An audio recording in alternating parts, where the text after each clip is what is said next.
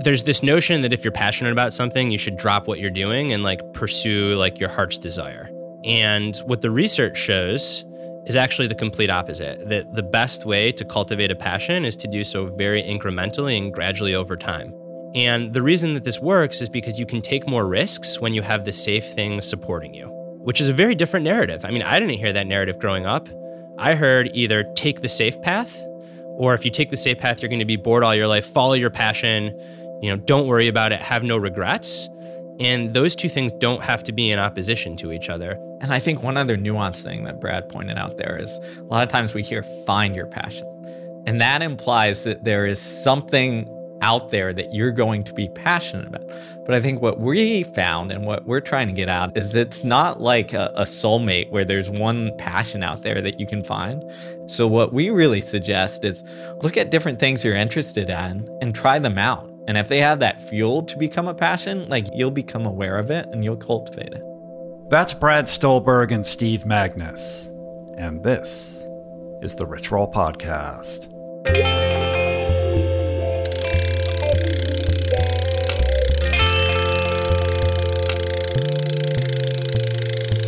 The Rich Roll Podcast. Follow your passion. Follow your passion. Just do it. Find your bliss. Go for it. It can be such a trite thing to say. And if you're into self-help, which you probably are if you're listening to this podcast, it's almost like this trope on the internet. And I'll freely admit that following your passion is a subject that comes up pretty frequently on this podcast, something that I have often advocated people to pursue. But let's pause for a minute and consider whether or not this is always the right thing to do for everybody in every scenario. And it turns out that the answer is actually complicated. Passion, indeed, it can be a gift. Following it can be amazing, and it certainly goes hand in hand with high performance. But I think if we're being really honest with ourselves, we have to acknowledge that there is also a downside to following your passion. If you don't know how to properly channel that passion, it can be a curse. It can lead to angst, depression. It can lead to suffering, and in frequent cases, to burnout. So I think it's fair to call it a paradox. My name is Rich Roll. I am your host on this podcast, and today, my friends Brad Stulberg and Steve Magness returned to the podcast. Their first appearance was RRP 293 back in June of 2017 to explore this paradox, the pros and the cons of pursuing your passion, and how to develop the right kind of passion, and what exactly comprises a life of meaning, of purpose, of fulfillment, and ultimately happiness. Longtime listeners might recall that Steve is a former elite track and field athlete. He's a 401 miler, turned elite track and cross country coach to some of the most accomplished pro and Olympic runners on the planet. Brad, on the other hand, is a former McKinsey consultant turned writer. He specializes in health and human performance and is a frequent contributor to the New York Times, Outside Magazine, New York Magazine, Forbes, NPR, the Los Angeles Times, and Runner's World. And together they co-authored Peak Performance, which is this amazing science-based primer on the principles that drive and sustain high performance in sport, business, and life. And their latest collaboration, which just hit bookstores everywhere today and is the focus of today's conversation, is entitled, as you might have guessed, The Passion Paradox. And it's this fascinating look into the science behind passion and its double-edged sword nature.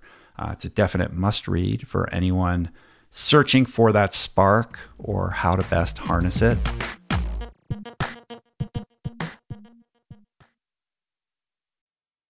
We're brought to you today by a very exciting brand new sponsor, Go Brewing. I am sober. I don't drink. And I devoted so many episodes of this podcast to the unreal benefits of an alcohol-free lifestyle. Why? Because even if you don't have issues with booze and suds, no amount of alcohol is good for you. At a minimum, it wreaks havoc on your sleep and produces a hangover that destroys your energy, your mood, and your focus. At worst, it turns your whole life upside down.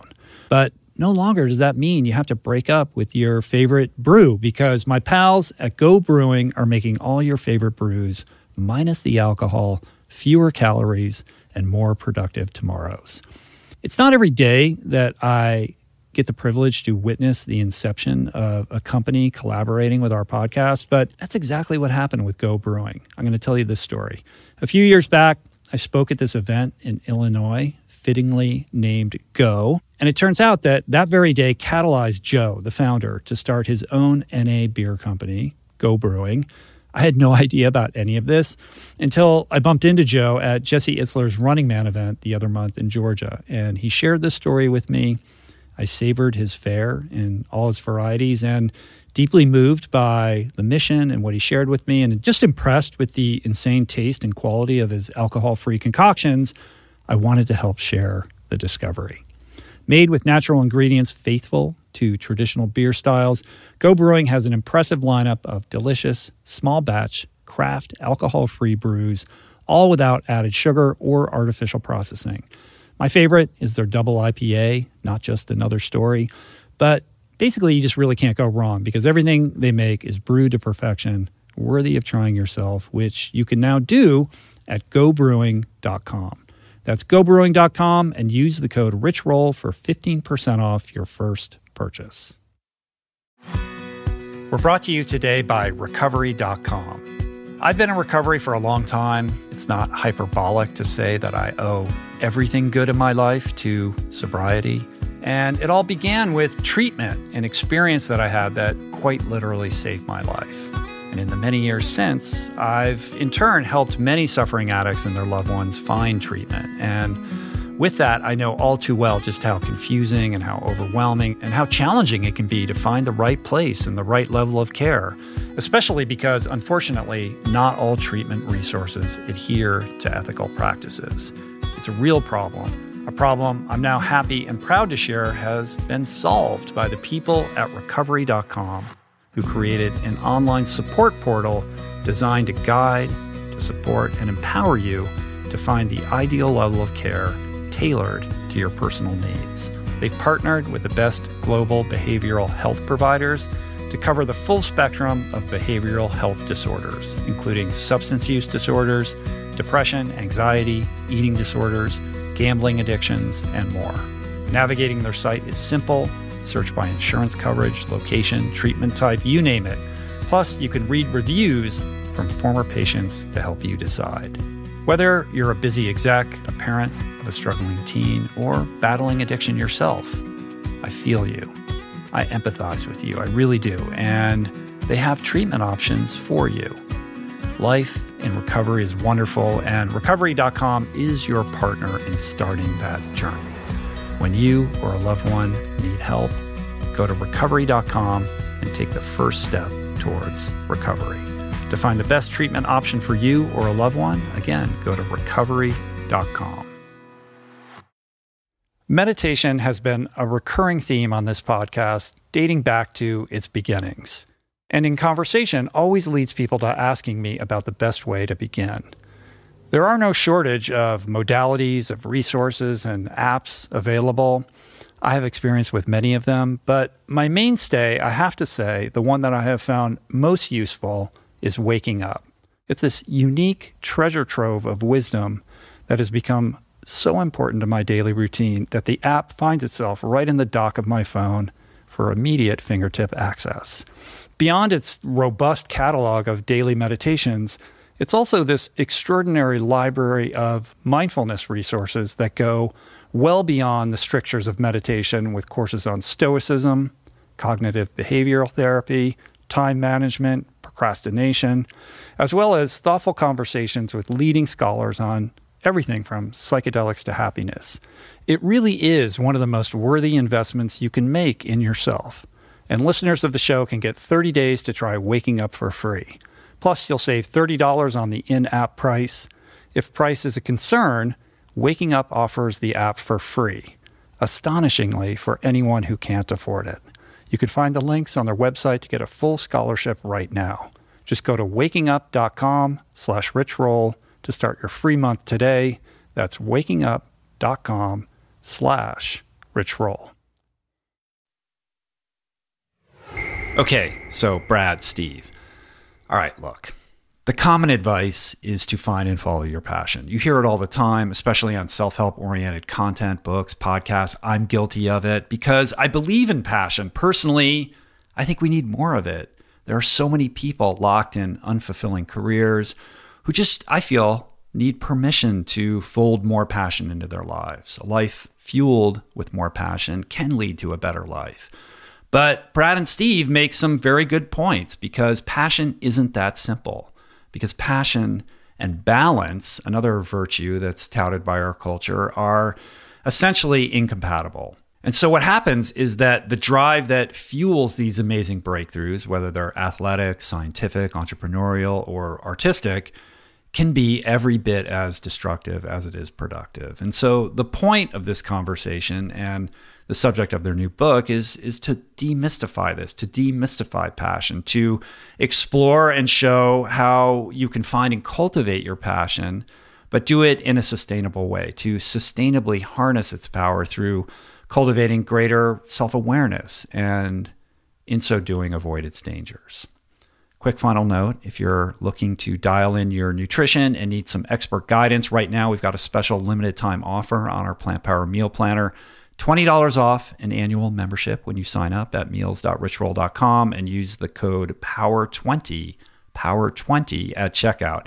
You'll get thousands of customized plant-based recipes, unlimited grocery lists, grocery delivery in many metropolitan areas, and access to professional nutrition coaches 7 days a week. And you get all of that for basically $1.50 a week, a cup of coffee, people. It's an amazing product. We're super proud of it, and we're super excited about this special offer. So check it out, meals.richroll.com, code POWER20 for $20 off through April 13th. Okay, I love these guys. I'm so glad to have them back on the podcast, so let's do this thing. This is me, Steve Magness, and Brad Stulberg. Great to have you back on the show. Welcome to the studio. I fondly recall last time doing this cramped in a tiny hotel room down in like Marina Del Rey near the airport. So appreciate you coming up here to do it again. No, thanks for having us. This is a lot nicer. Yeah, it's a little bit more comfortable, hopefully. And super excited about your book. Congratulations. Fantastic. It's a great read. I found it to be super enlightening and instructive and helpful. And look forward to deconstructing it with you guys here today.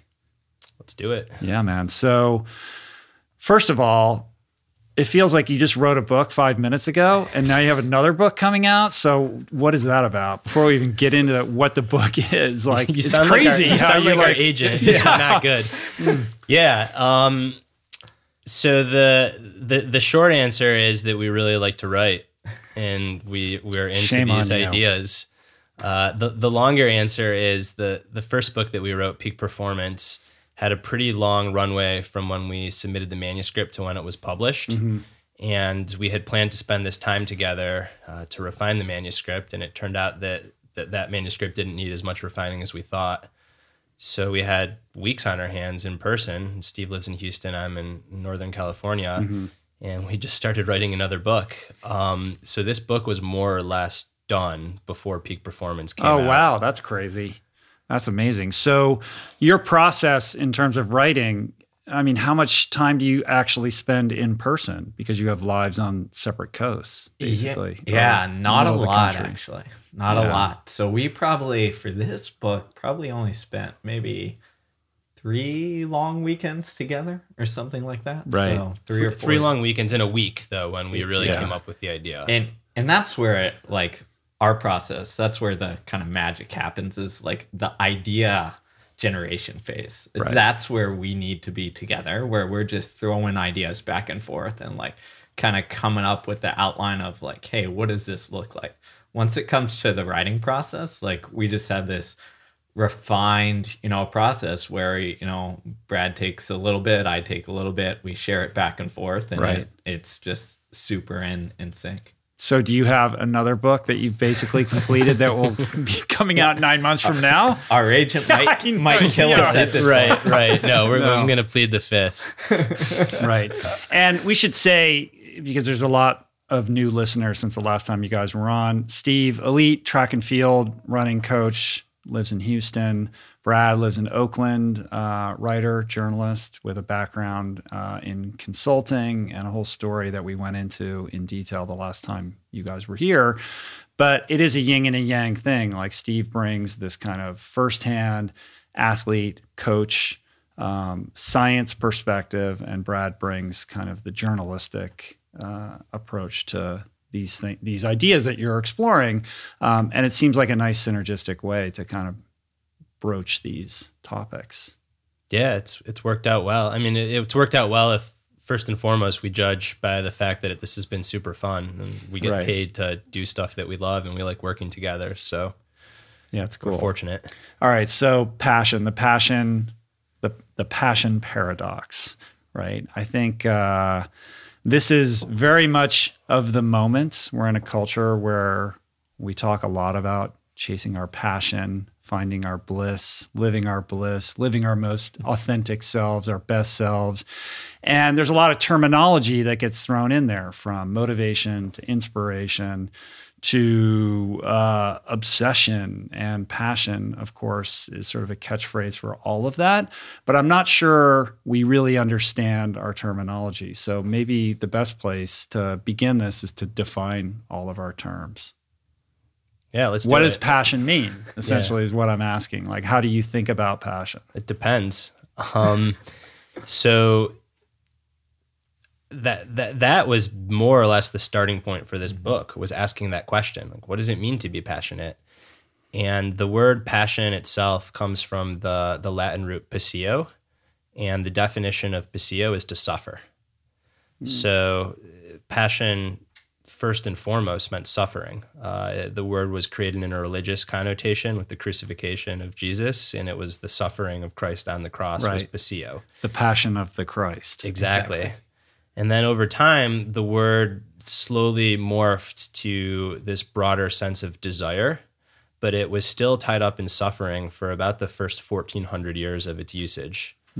Only more recently was passion something that one would want to strive for, or that would be linked to a good life. It's a weird twist. Like, what caused that change in the way that we perceive that word?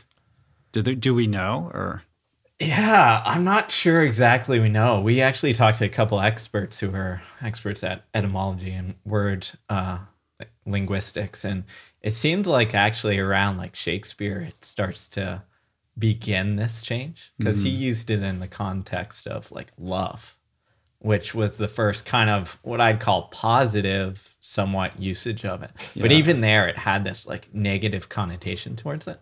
Right. And it wasn't until like the turn of the 20th century where you start seeing it in the modern usage of it. Like, hey, you need to find your passion, or passion is something that is good, that is something that we should search for. And it really wasn't until probably 1960s, 1970s, where we see this whole kind of cultural change of like, find your passion. Yeah, it's so interesting. But I think there's something to that Shakespearean perspective, because it seems to make sense that kind of pain element can be built into this idea of what it means to feel strongly, right? Because pain and suffering are really not a very distant cousin to these strong emotions around love and how we think about passion today, right? They're just a shred, they're just a little tweak to one side. Yeah, they're exactly that. They're close cousins, maybe even brother and sister, two sides of the same coin. That was really interesting too in the research of the book, learning not just about how the word is used and how we perceive people following their passion or people suffering, but also the neurology of someone that is very passionate versus somebody that is an addict or suffering from mental illness or some dysfunction. What's happening in the brain is very similar, if not the same. Well, I have personal interest in that, so let's explore that. Like, what is the difference? Because again, those are two things that are very close to each other. Like, and I've asked myself this question: like, am I just passionate about doing this, or do I have an unhealthy, sort of obsessive relationship with this pursuit? And I'm telling myself that I'm passionate about it, and sometimes it's not clear. Yeah, I mean, and that's where actually the origins of this whole thing started, or the whole our exploration of it, is we'd seen in ourselves some of these like obsessive tendencies. I mean, we were writing a book before our first book came out. Yeah. Right. We have these obsessive tendencies. And we were sitting there just talking about like, hey, is this a good thing? Or is this a bad thing? Or is this something we should pull back on or push forward on? And that's kind of where we had this debate of like, hey, wait a minute, is passion good, bad? What is it? How does obsession tie into it? And those were at the root of what we were exploring. And if you look at, some of the biology of it, right? We looked at the biology of addiction and of desire, and hormonally and then neurologically. So both on a hormone level and on a brain level, like, they're very, very closely related. It's almost impossible to sit there and be like, oh no, this person's like, their brain shows they're actually in love versus addicted, right? The only thing that I would add to that, and maybe this gets back to your original question, is I would say that passion isn't good or bad. It just is, and it can very much be both of those things. It can be both of those things for the same person over the course of their life. Sometimes it can be both of those things on the same day. Both of those things being what? What being are the good two or things? being good or bad, a blessing or a curse. we can place a value judgment on it. I mean, it just is, right? Exactly. So whether it's bad or good, maybe we don't know in the immediate moment, and we only know in retrospect years later. But I think a good litmus test is the impact that it's having on other areas of your life. Like if it's setting in motion a domino effect of damage and like scorched earth relationships and failing to live up to other responsibilities, then we could probably qualify it as obsessive or addictive and thus negative, as opposed to a sustainable passion, flame that's burning in a healthy way, which is kind of what, you discuss in the later chapters of the book. Totally. And I think that you just nailed the distinction, right? So the definition, or a working definition of addiction, at least one that I use, is the relentless pursuit of something despite negative consequences. You could say that passion is the relentless pursuit of something with positive consequences, or at least with neutral consequences. Or despite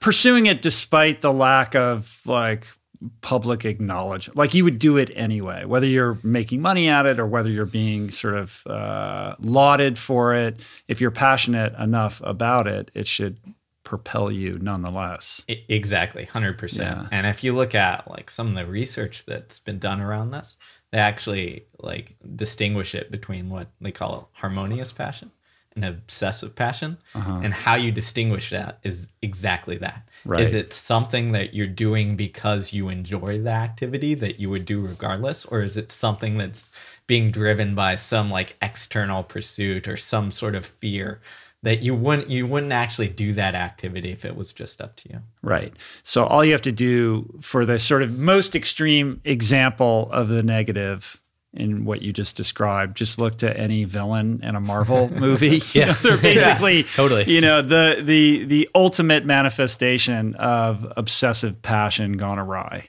Right. Yeah. And perhaps that started with a laudable idea, but it became perverted and just the continuous doubling down on it until it becomes, this dark and I think force of nature. It's when you say it that extreme, it's a little bit more black and white. What fascinates us is that I think that a lot of people start out with harmonious passion. They love the thing itself, but then they start to see some good results. And our human species evolved to want to see good results. Social standing, rewards, like that's a big part of evolution. So it's this slippery slope to starting off doing an activity because you love it, but then without perhaps even noticing, doing the activity not because you love the thing, but you love the external validation and the recognition that the thing brings you. And that can become dangerous Now, the flip side is also true that very few people just do the thing because they love the thing. Like, we're not robots. It feels good to be recognized. But at what point are you chasing the recognition more than the activity itself? And that's where lots of people, both in regular life as well as world-class performers, really struggle.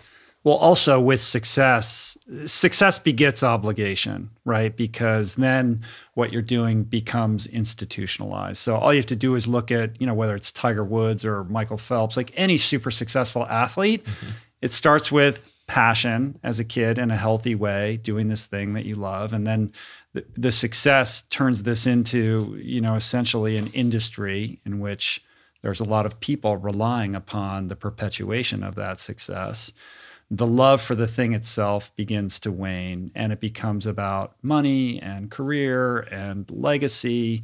And then, then the crisis happens that either breaks that person or helps to rebuild them and allows them to come back stronger.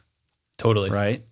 I mean, that's kind of like you see that archetype getting played out and played out and played out. And, in my personal experience with this podcast, like this began as like a tiny little thing and now it's like a thing, right? It's not like the biggest thing in the world, but like it's a thing. There's people that help me and they're here and you guys are here. And we're stoked to be here. There's lights. We're filming this. Like this is not how it started. And you don't think we feel the same way on the other side of the mic, right? We're two young guys that wrote a book because we like writing and suddenly people are buying our book and you want to have us and talk to you. What does that mean? And what does it mean? We know what we're doing. Right. Yeah, and now you have an agent and your agent says, well, what's the next book? And then it's the nature of the thing itself inevitably changes, right? And what does that say about passion or what passion means or the quality of passion that is underlying everything that you're doing and why you're doing it?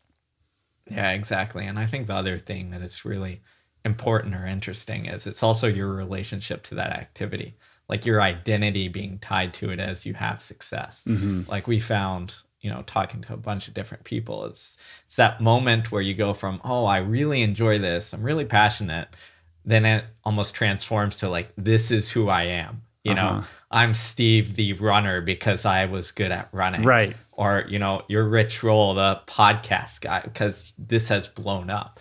And it's people know you by that, but then you yourself started identifying yourself only in this regard. Yeah. And I think what we found is that kind of spirals this passion thing towards a negative, almost obsessive connotation, because then it becomes like, oh, if, Brad and I are known as writers and we write this poor book, now it's just not like, oh, we failed at writing, we're not good at writing. It's, no, Brad and I failed. Right. So it's like that. You are failures. Yes, exactly. Yeah. Well, once you become associated with a certain thing and you're successful in that regard, then your identity becomes calcified around it. And then you feel this pressure to live up to it. So if this book is super successful, maybe you have the ability to say, well, I'm never going to write another book again. I don't feel like it or whatever. But then you would inevitably find yourself butting up against that sense of dissonance with this identity that you work so hard to create, right? It's a weird thing. I think so. I'd like to think that if it got to that point, and the reason that it's like, nope, never writing another book is because didn't want to write. I'd like to think we'd have the guts to do it. I think that we still like to write, but that other stuff is still there. So in the book, there's this section on harmonious and obsessive passion and how the two can take different forms at different times of someone's life. And personally, I just shoot for 51% of my passion to be harmonious. And as long as the majority is coming from I like the act itself, then I'm fine getting excited by other things. Because when I was researching this book and writing it with Steve, I got into this phase where I started like just getting stuck in my head and like judging myself. Am I just doing this because I want to sell books? Am I just doing this because I want people to take me seriously, or do I actually like writing?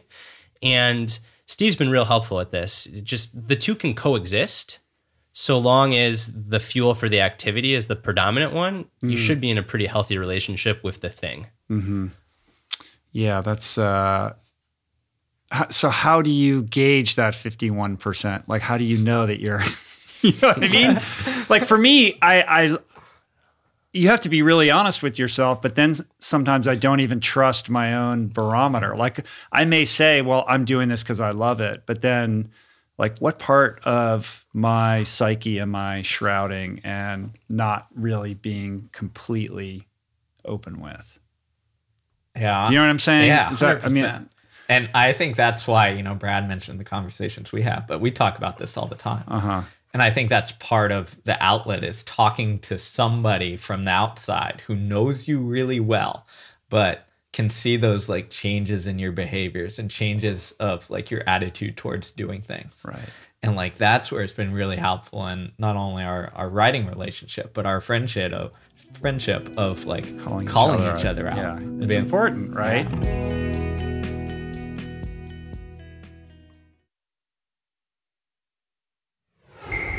Well, I think the central question that you're asking in this book, and I would imagine was a motivating factor in bringing expression to these ideas, is we're in this cultural moment right now, as I kind of alluded to at the beginning, where we're encouraged to. There's a kind of war of ideas where, on the one hand, it's like follow your passion. You only live once. Life is short. You're a millennial. Go travel the world. Who cares? And then the responsible voice on the other shoulder saying passion is overrated. Like we're in a culture of hot takes, right? So what's the hot take? Well, like the hot take now is to say like passion is bullshit, right? Don't listen to your passion. Maybe you shouldn't follow your passion. You should follow through on the thing that you're good at, or the thing that could perhaps provide you with, a solid career path for the next 20 or 30 years. And reconciling these two ideas, kind of bashing them up against each other, seems to be the tension or the friction that's kind of birthed the ideas that come through in the book. Yeah, 100%. And that's the title, right? The passion paradox. People want black or white. Mm-hmm. They don't like it depends. It depends is not such a great answer. Yeah. But with passion, like Steve thinks the answer really is it depends. And that's why we wrote the book, is to figure out, well, it depends on what? Like, what is a good passion? What is a bad passion? It can absolutely be reckless to pursue something that you have no business pursuing financially for your relationships, but it can also be reckless to stay in the same old rut that you've been in. In the book, we try to tease out, well, how do you work with these questions in a way that feels right for you and that also is setting you up to have a healthy relationship with the thing? Yeah. In other words, this subtitle for this book could be like how to follow your passion in a very respectful, responsible way that your parents would approve of. I mean, maybe. I don't know about that. No, but I'm kidding. But it is like responsible, being a responsible, passionate person. Yeah. You know what I mean? And stuff comes out. So one clear example of, I guess, maybe is like responsible, passionate person. So there's this notion that if you're passionate about something, you should drop what you're doing and like pursue like your heart's desire. There have been books written about this, like you should follow your must. Mm-hmm. And what the research shows is actually the complete opposite. That the best way to cultivate a passion is to do so very incrementally and gradually over time.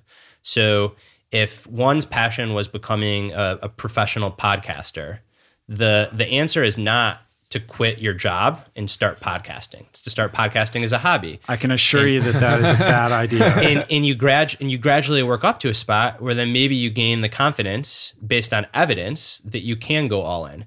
And the reason that this works is because you can take more risks when you have the safe thing supporting you, which is a very different narrative. I mean, I didn't hear that narrative growing up.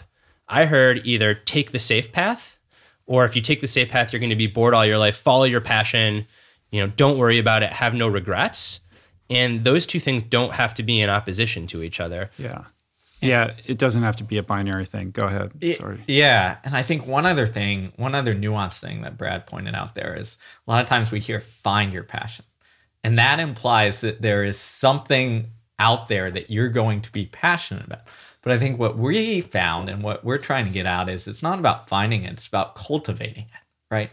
It's not that, hey, the moment I start writing, like I'm going to be deeply in love with writing. If you asked me 10 years ago if I was going to write a book, like I'd been like, nope, no way. Like I hate writing, don't want to do it in school, anything like that. But now I love it, enjoy it. And part of that was like a process of like writing blogs and articles and like coming to enjoy that. And what the research clearly shows is it's not like a soulmate where there's one passion out there that you can find. It's that you can cultivate this in different things that you're interested in. So what we really suggest is almost become like serial dabblers and like look at different things you're interested in and try them out. And if they have that fuel to become a passion, like you'll become aware of it and you'll cultivate it. I like that. I think that's really important too, because it's one thing to say, to have this discussion, should you follow your passion or not? Passion being something that didn't even exist in the lexicon a couple of 100 years ago, right?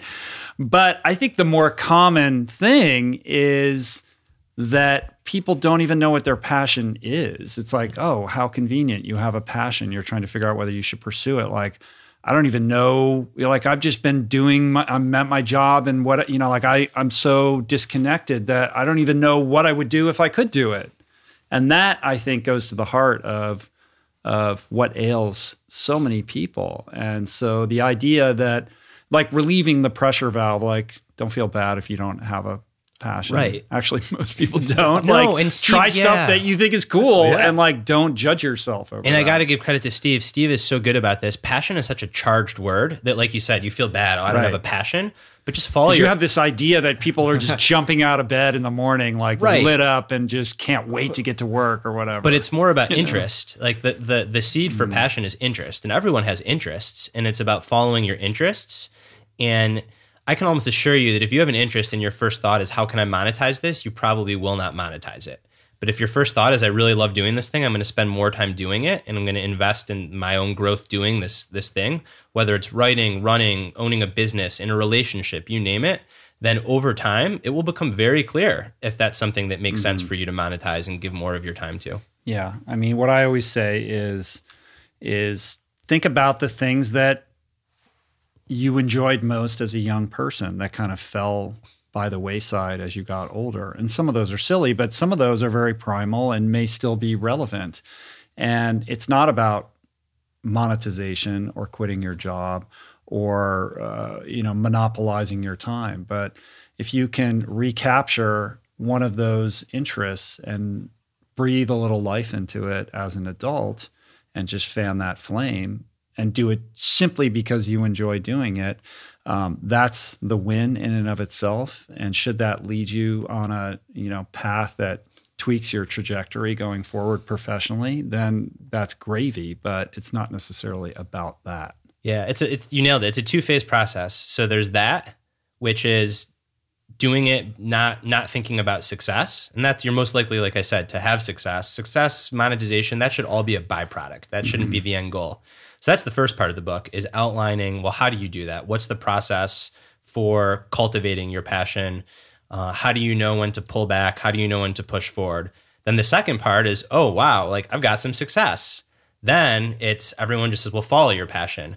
Well, then it's that slippery slope to craving and need more success and need more followers and more money and more recognition.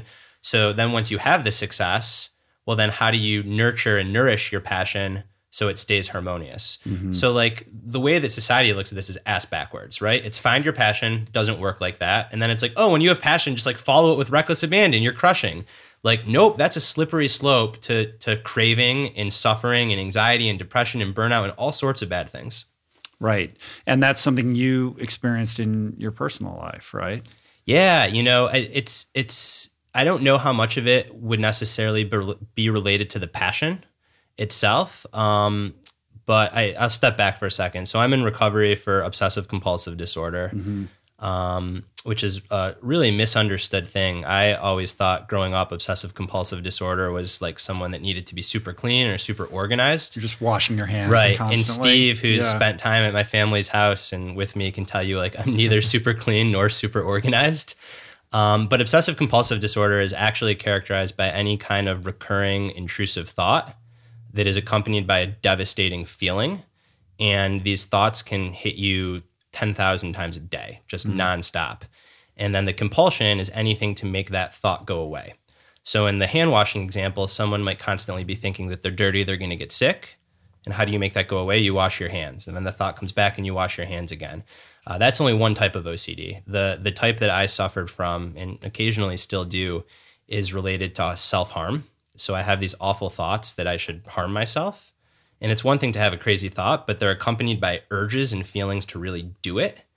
And my compulsion was then reassuring myself. So in my mind, trying to problem solve and be like, oh, well, I would never do that. I have no reason to be feeling this way. I should be happy. But the circuits in the brain just go totally haywire and you get caught in this vicious cycle. And that hit me about 2 months after Peak Performance came out. Yeah. I don't think that it had any relation to the fact that the book was successful. I do think that I'm a very dopamine-driven person. I'm very excitable. Good conversation excites me. Doing well excites me. Writing excites. Like I exist in excitement, and excitement is fueled by this neurochemical dopamine. And a lot of research on OCD shows that OCD is just like the dopamine circuits going totally haywire. So my psychiatrist can't say, like I can't say, no one will really know. Maybe I was predisposed and this would have happened regardless. But a story that I tell myself is that when that book came out, there was so much dopamine going on because I was just excited. I was having conversations like this. Things were great. That eventually the brain just short-circuited it. And it was like from that to just the worst experience in my life. Yeah, you described it as, it's called Pure O? Yeah, Pure O. What does that mean? So Pure O is a way that clinicians and patients, people that suffer, can categorize it from other OCD. So the Pure O stands for pure obsessional. So I didn't have any visible compulsions. I see. It wasn't like I was washing my hands. My compulsion was, again, trying to problem solve or reassure myself. And there's nothing like a book release to set in motion, a cascade of dopamine activating activities like refreshing your Amazon ranking and all that kind of craziness that goes along with it. So it's not a surprise that that was sort of The one thing I will say, in case there are listeners that are either confused or maybe suffering themselves, is that I always thought that OCD or anxiety was just like what I used to experience as anxiety at like 100 degrees. It's a totally different animal. Like there was no slippery slope from like excitement of the book, I can't stop thinking, to OCD. It was like, I mean, it's terrifying. It felt like my brain was just completely taken over. There was a week when I thought maybe I developed schizophrenia. I mean, it was literally losing your mind and having just enough insight to know that you lost your mind. Fucking terrifying. So thankful that I have health insurance and that I was able to get help, that I have a supportive family. And now I'm here having this conversation about it like it's this crazy thing. But when I was in it, I didn't know what was going to happen. It was really scary. Yeah, the irony of being the guy who co-wrote the Peak Performance book, about like how you mentally approach performing at your best, to then have this, succumb to this kind of episode. But then I don't know how much time passed after the acute phase of it, but you decide to share this and you write about this for Outside. Yeah, that happened about August. That came out in March, I think. So about 8 months after the onset. 8 months after. And what precipitated that was actually a singular event. I was in Virginia with my brother on what was supposed to be a fun vacation to run the Virginia, like the Charlottesville half marathon, or not Charlottesville, excuse me, the Richmond half marathon. And I was just having a miserable time with OCD that weekend. And I was supposed to be there with my brother having a good time. And like all I could think about was driving the car off the road. And it just fucking sucks. And I remember being at a coffee shop and pulling up my email. And I had like 4 emails from 20 to 30-year-old guys that are in the spirit of, you're only 31. You wrote this kick-ass book. You've got it all figured out. How do you do it? And I'm sitting there with that stuff going on in my mind, and it just broke me. And the cognitive dissonance and the distress that caused was almost as bad as the OCD itself. And at that moment, I'm like, I just can't live like this. So I either need to stop writing because I'm a total imposter, I'm a fraud, or I need to come out and own this. And the things that I write about are pretty personal always. So there was no if, ands, or but. And for a while, I'm like, maybe I just won't write. Like, maybe this isn't for me. And again, thank goodness a supportive therapist is like, no, like that's the worst thing you could do. That's giving into the OCD. Like, fucking own it. So yeah, I decided to write about it.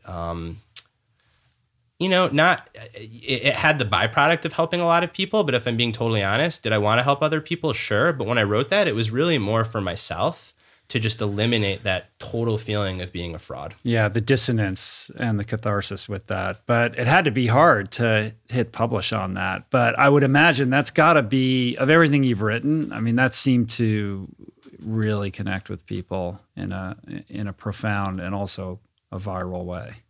Yeah, and that's like the unintended byproduct thing. That story blew up and people were offering me book deals about that issue. And I'm like, whoa, like let's all pause. Like I'm no person to be an expert. I just shared my experience. I think it goes to show that there are a lot of people, especially in the industry that I'm in, that Steve's in, that you're in, this like self-help genre, that just act like they have all their stuff together. Few people probably do, if anyone. I mean, that's why we connected, right? You've been so authentic. And I'll say this because it's really true. One of my core values is authenticity. And I was deciding whether or not to write the story. I know I've shared this with you in an email. And I said, what would Rich do? Rich would probably do it. I mean, that's kind of what you did in your own way. And then I did it. And nothing really changed. Like, I shared it, didn't make the OCD go away. Steve, super helpful there as a friend. Steve's been through some hard things in his life. He warned me that when the story gets published, you're going to feel like you've like conquered it. You declared victory.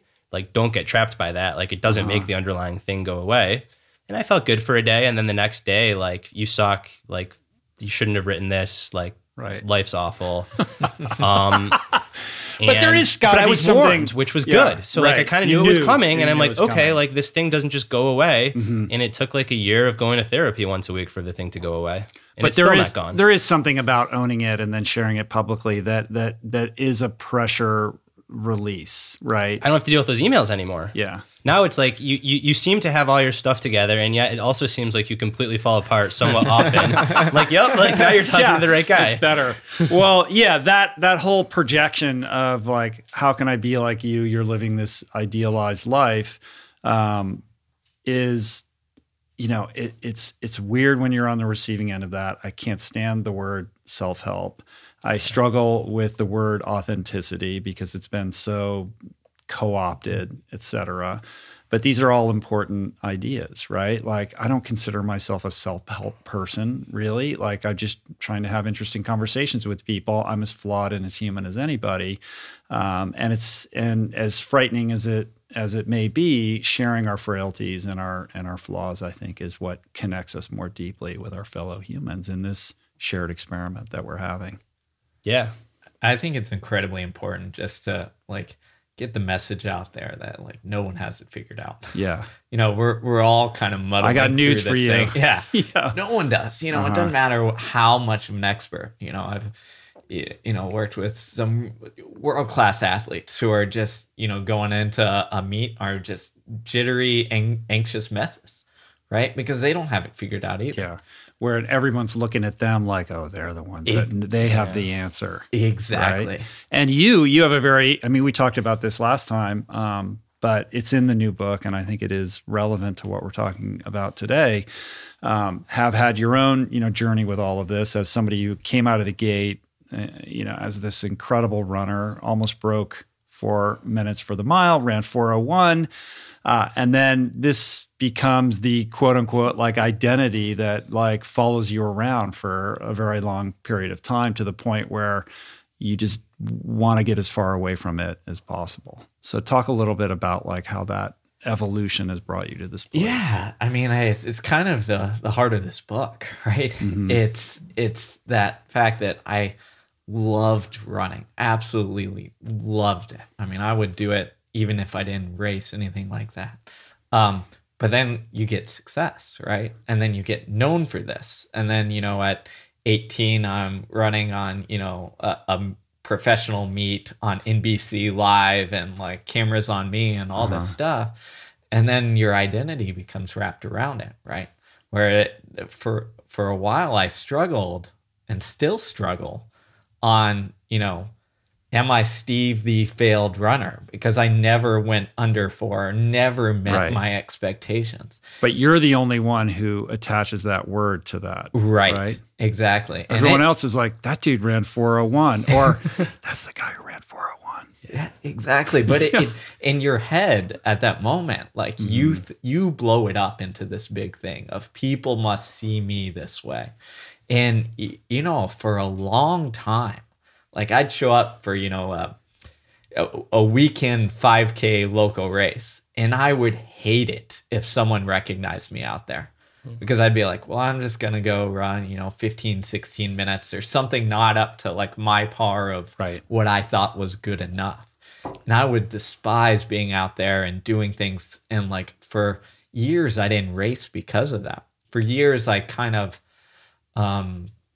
regretted, or it didn't have a good relationship with running, which is something that, again, I grew up loving and was a passion and all that stuff. So how did you get to the other side of it? You know, I think it's a couple fold things. Is first, you know, where I really realized it is after I held the Texas state record for high school in the mile, and someone broke that a couple years ago.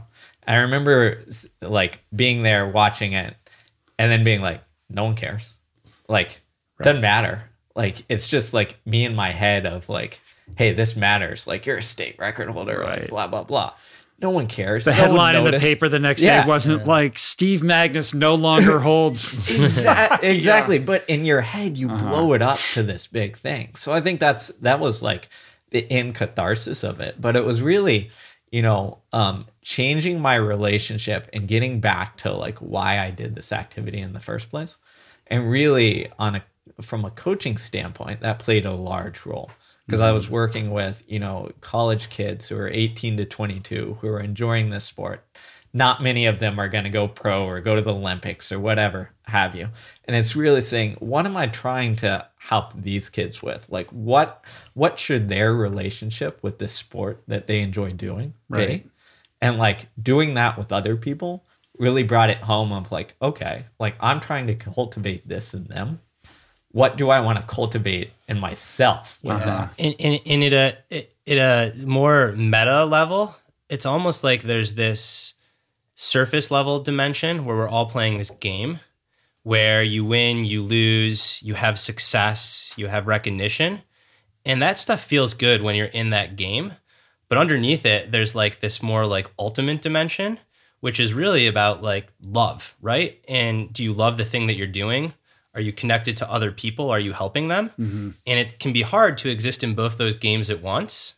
So there's nothing wrong with playing the surface level game and, like we talked about, getting excited when you do well. But if you get completely stuck in that surface level game, that's when you can start to feel hollow and empty, and the passion goes away. Yeah, it's not a healthy game to play. It's not sustainable, and it's not going to make you happy. And I know that as somebody who's played that game. You know, it's very alluring to get caught up in a lot of that kind of statistical data around how well you're doing with everything that's available on the internet now when you put content out into the world. And I'm constantly having to like remind myself or bring myself back to the why behind what I'm doing. And I'm as flawed as the next person and driven by ego and all that kind of stuff. And I'll get like, why is it, what, you know what I mean? And I'm like, I have to, it's a practice, right? Yes, Just like meditation is a practice. Yes. Okay, why am I doing this? What's important about this? It is about connection. It is about love. I started this because I love having these conversations. I want to create a deeper connection with human beings. And everything else around that is just ephemera. Yes. And that we say that in the book over and over, that passion is a practice. I think that's another one of these flaws, right? So just find your passion, bullshit. Just follow your passion, bullshit.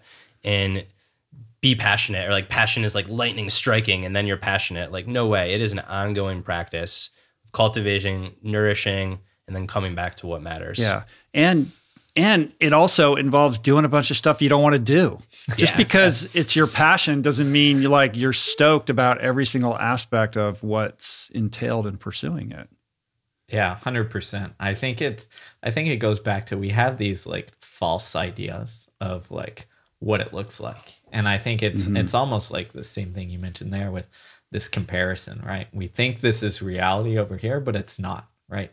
We think passion means that like I'm going to enjoy this every single time that I do this, but a lot of passion is in that grind, and a lot of making something go from like interest to passion is actually in the grind of doing it. Mm-hmm.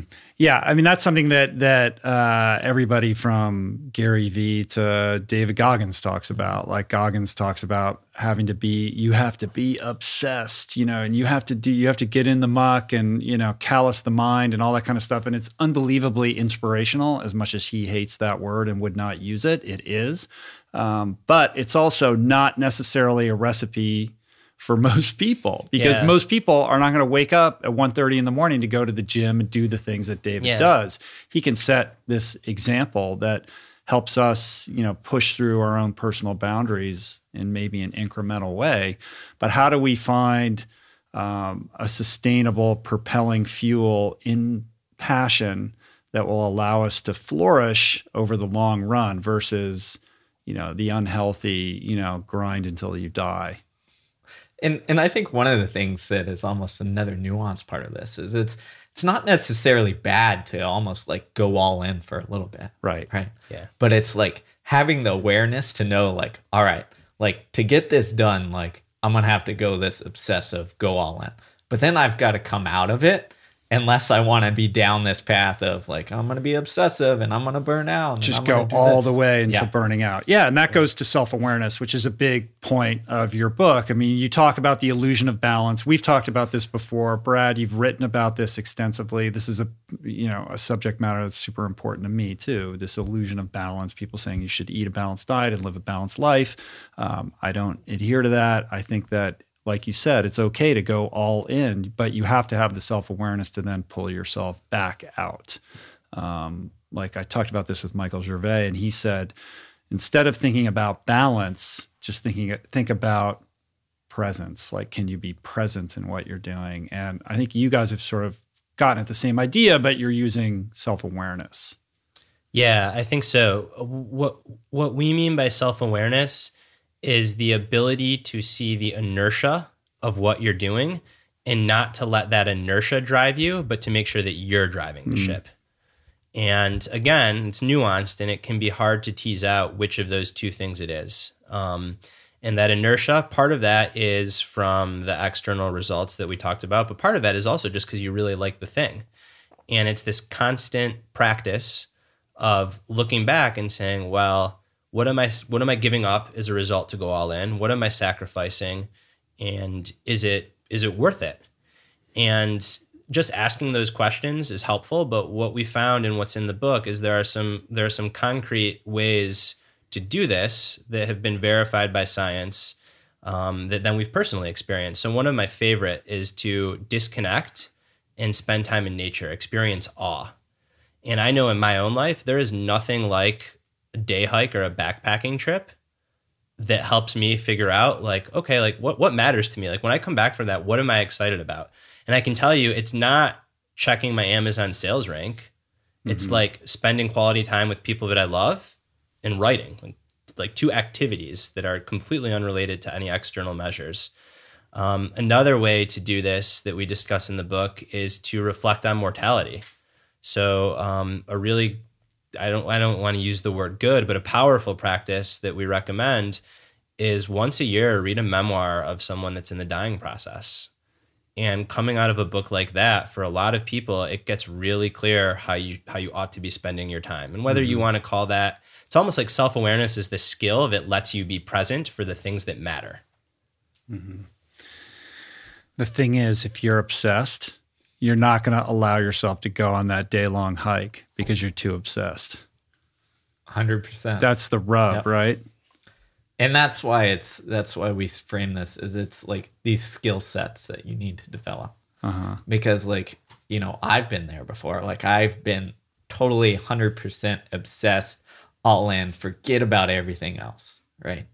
And anybody can go there, but like what we're trying to get across is, hey, like if you can develop these skill sets of self-awareness, of creating a perspective, of giving yourself these other things to do, then you're going to be in a better position once that inertia keeps rolling and you start to go down that path.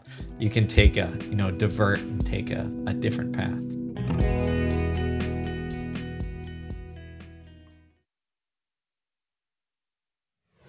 I think what happens is somebody is super passionate about the business that they're starting or their athletic pursuits. And they may have heard stories about how people can become too obsessed and too passionate, but they think it doesn't apply to them, that they're going to be different, right? Yep. And so whether it's the woman at Theranos, or what happened at Enron. Enron, exactly. Yeah, is the other example that you use in the book. We see passion unleashed in an out of control way, in the same way that it's very similar to what Ryan talks about in Ego, the Enemy. Ego is the enemy, where when these things are unchecked, things that we think are positive forces that are propelling us to succeed ultimately become our Achilles heel that destroy us. Yeah. And I think that's the important point to make is no one starts out thinking I'm going to be obsessive and this is going to be bad. Right. Everyone starts out, I'm like, I enjoy this. This is passionate about it. But some people will say, I'm going to outwork everybody. Yeah, that's true. And that's how I'm going to make it. That is true. But it comes out of a place of I'm going to outwork people because this is going to be good for me. Right. Mm-hmm. No one thinks that I'm going to do this to burn out. Right. And I think that's why it's incredibly important to cultivate these skills, but also have people around you to give you that check, right? Mm-hmm. To put you almost back in place when you're headed down these directions. Yeah, it's and sometimes you do need to outwork everybody. Again, this book it's a deep dive into nuance. Trying really hard works until it gets in your way. Mm-hmm. And then the practice is, well, how do I identify when it's getting in your way? Well, that goes back to the self-awareness piece. Yeah. Right? Yeah. So that seems to be almost the most important aspect of all of this. Because if you lack self-awareness or you're just disconnected from yourself, then you're not going to be able to really navigate the treacherous waters of figuring this stuff out. Exactly. I mean, if you don't have self-awareness, you probably are going to have difficulty figuring out what you're passionate about to begin with. Yeah. The most important thing you can do is invest in that personal journey to be integrated enough so that you can trust your instincts and have a kind of reliable constitution for making these judgment calls. Totally. But self-awareness it's a part of this passion of practice. We think the word self-awareness, I know myself better than anyone knows me. It's not true. No, not. There's only there's some really neat research that 95% of people are not self-aware is judged by a complete stranger can better assess their personality against validated scales than they could. Only about. I'm not surprised, but that's so amazing. Only about 5% of people can do better. And what's really interesting, what criteria are they judging them on? The 95% of people are the ones that think that they're the most self-aware. Uh-huh. So it's like this delusional effect that lots of us have. I don't know the exact criteria. It's in the book. There are validated psychological measures of, I think it's personality, various personality traits. And let's say that you were to go do some interaction and a stranger were to watch you, and then the stranger rates how you would fit into these quadrants, and then you rate it. The stranger does better with a trained psychologist eye on you. And that's what we've come to coin, the inertia. You don't see clearly when you're in the midst of all this inertia. So community is huge, and people that you trust. Because it's one thing to ask someone and not really listen. It's another thing to ask someone, have them tell you, wait a minute, go this way, and trust them enough to do it. And then there are things that you can do as a part of this practice of passion to develop the ability to see yourself more clearly. That's fascinating. One of the simplest and very tactical things that we recommend in the book is pretend that you're giving advice to a friend. And it sounds like... in giving advice to yourself. And then give advice to yourself. And this comes up for me all the time in a very particular way, and that is around my own exercise habits. So I tend to never want to miss workouts. And that will often mean training when I have an injury and I probably shouldn't. And I will, without fail, there's two guys I go to the gym with, Scott and Justin. I'll be walking to the gym and I'll be like, if Scott's biceps tendon was hurting him and he asked me if he should bench press, what would I say? And the answer is always, dude, take a week off. Like, you're fine. And I have to ask myself that question like 6 times on the way to the gym. And then maybe I won't bench press. But if I don't ask that question, I'm going to the bench press. And that's just a very concrete example. But I think that little twist, if you really imagine someone that could be in a similar situation than yourself or as yourself, and then ask that question, that can be helpful. Yeah, it's almost more complicated than simple self-awareness, because you can have the self-awareness to know that it's not a good idea for you to bench press, but then you're going to do it anyway. Yeah. You're still going to do it. Yeah. So there's self-awareness, and then there's the action taken upon that self-awareness. Yeah, exactly. We're almost working against like our inbuilt cognitive biases, right? I mean, we're unbelievably like rudimentary creatures in so many ways. Like when you look at the judicial system and how unreliable witness testimony is, like all these things that we think we're good at, we're absolutely horrible at. Exactly. And we have an inbuilt bias to tell a story that is good for us, right? Of course. No one wants to sit around and be like, oh, I'm a liar, cheat, et cetera, or like, oh, I'm not strong enough to do this, right? We have an incentive to tell ourselves a good story in our head. So it's almost like we need these checks and balances to make sure that like we get out of our own way. And to react to a good story. Yeah. Like, oh, find your passion. Like, just wait for lightning to strike and then you'll be happy. Okay, that sounds good. I'm going to wait for lightning to strike. And when you follow it, like pursue it. My mom, she sent me this book well before we were writing this. And I love my mom to death. And she's a very, what's the word I'm looking for? Just very emotive in a nurturing way. And she had this book of like passion quotes. And of course I pulled it out when I started on this project. And it's like, pursue your passion with reckless abandon. Like act as if you couldn't fail. The world is watching. And I'm like, oh my gosh. But like you're going to have a panic attack just reading that. Right. But this is the kind of stuff that's what's out there because it sounds really nice. And then people end up trapped. Yeah. That's so funny, man. I think it's really hard. And I think we've moved away from that kind of community integration that, you know, for thousands and thousands of years, this is how humans lived. And now we're so fractured, right? We're lucky if we have one or two good friends who knows us well enough to call us on our bullshit because they see us consistently enough. But I think with that progressive isolation, that level of self-awareness becomes even more more deeply jeopardized. It becomes more difficult to like really see whether you're operating in an objective way. And it's even worse in today's modern society, right? Because we're going to project an image on Instagram or Twitter. Right, exactly. Or wherever it is, right? So we're almost in like the habit and business of projecting how we want to be. So not only do we have to deal with our own delusions, but now we're creating them. So and there's an expectation. Yeah, exactly. And then, just like the writing, like how do I live up to this, image that I've crafted for myself? Yeah. It's tough. It's not good, right? No, it doesn't feel good. Yeah. And that's part of the practice of passion is to be vulnerable and to build community and to have people that you trust. And that all leads to harmonious passion versus the obsessive passion is this, I've got it all together. I'm bulletproof. I can't fail.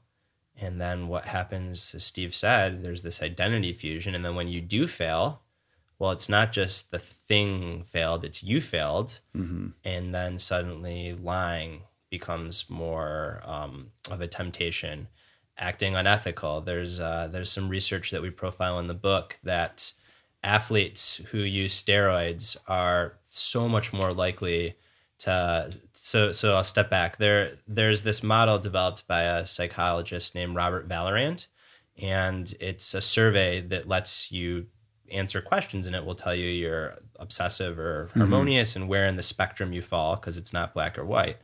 There's a direct correlation with people that fall in the obsessive side and steroids in sport and unethical behavior in business. And it makes total sense because, again, if the thing that you're passionate about is the result and your identity is tied to that result, You're gonna and cut the result the corner. doesn't happen, you're going to do anything to get the result. Because as Steve so often says, it's no longer an attack on your business, it's an attack on you. Yeah. And when we're talking about it, it sounds so clear, but it's when you're in it and you're doing the thing, it's this really slippery slope. And sometimes without self-awareness, it can happen and you don't know it's happening, that you're going from harmonious to obsessive. Well, you see this on the day-to-day too, right? How many times have you gotten in an argument with a friend or your spouse or your boyfriend or girlfriend, and like you go into that defensive mode where it's like, oh, they're attacking me. Yeah. And it's not about the argument anymore. It's about like you winning this so that like your ego can and your sense of self can. That's like every political argument or kind of the diet wars that you see. Like Brad, we've talked about this too. It's become like so tribal and polarized. Like I just don't even want to be part of that whatsoever. Don't talk about religion, right? Because it's people so self-identify with their tribe that any kind of cogent, objective discussion is impossible because it is so personalized. So an attack against this idea or argument or perspective becomes an attack on who you are as a human being. And that, of course, is going to make you defensive. Exactly. And that pushes us more into our own tribe. Right. Yeah, exactly. Because then you're just... Yeah. And then on social media, you signal to that tribe to make sure that they know that you're a member in good standing of that. So like those arguments are about making sure that you're affirming your membership in that group much more so than they are about changing the minds of somebody who's outside of that group. Totally. One practice, in coming back to the example in particular of passion, that because again, this stuff can make sense intellectually, but then it's hard to actually act on. One practice that we recommend in the book that we heard from just about everyone that we interviewed that has had a long career and stayed harmoniously passionate is this notion of very swiftly returning to the work itself. So if you have a huge success as a writer, celebrate the success, because there's something to say about celebration and joy. That's important. But then don't take too long before you get back to writing. And the same thing after a failure. Like, it's okay to be sad and to grieve a defeat, but then get back to the thing itself. Because in the case of a victory, getting back to the thing is humbling. And in the case of a defeat, getting back to the thing is like, well, I like this thing. I'm doing it because of the activity, not because of the result. And it prevents your brain from grooving in those neural pathways that are associated with validation, bestseller, Olympic medal. It's nope, running, like back to the activity. This is what I like. And in the case of defeat, same thing. You're short-circuiting the brain's process to really hardwire all these negative emotions, or I'm a failure. And then that just builds more pressure for the next time. It's again, nope, back to the act. Right. So you're reinforcing process as being the end game as opposed to the results of that process being the determining factor in how you feel about what you do. Yeah, because the results they're so transient. If you think, like, we spend our life in the process. The amount of time that you look at the New York Times thing and see your book as a bestseller is 1 second. Yeah. But then you can spend years thinking about it or being bummed out that you missed it. And like your friend Mike Gervais said, not really present for your life.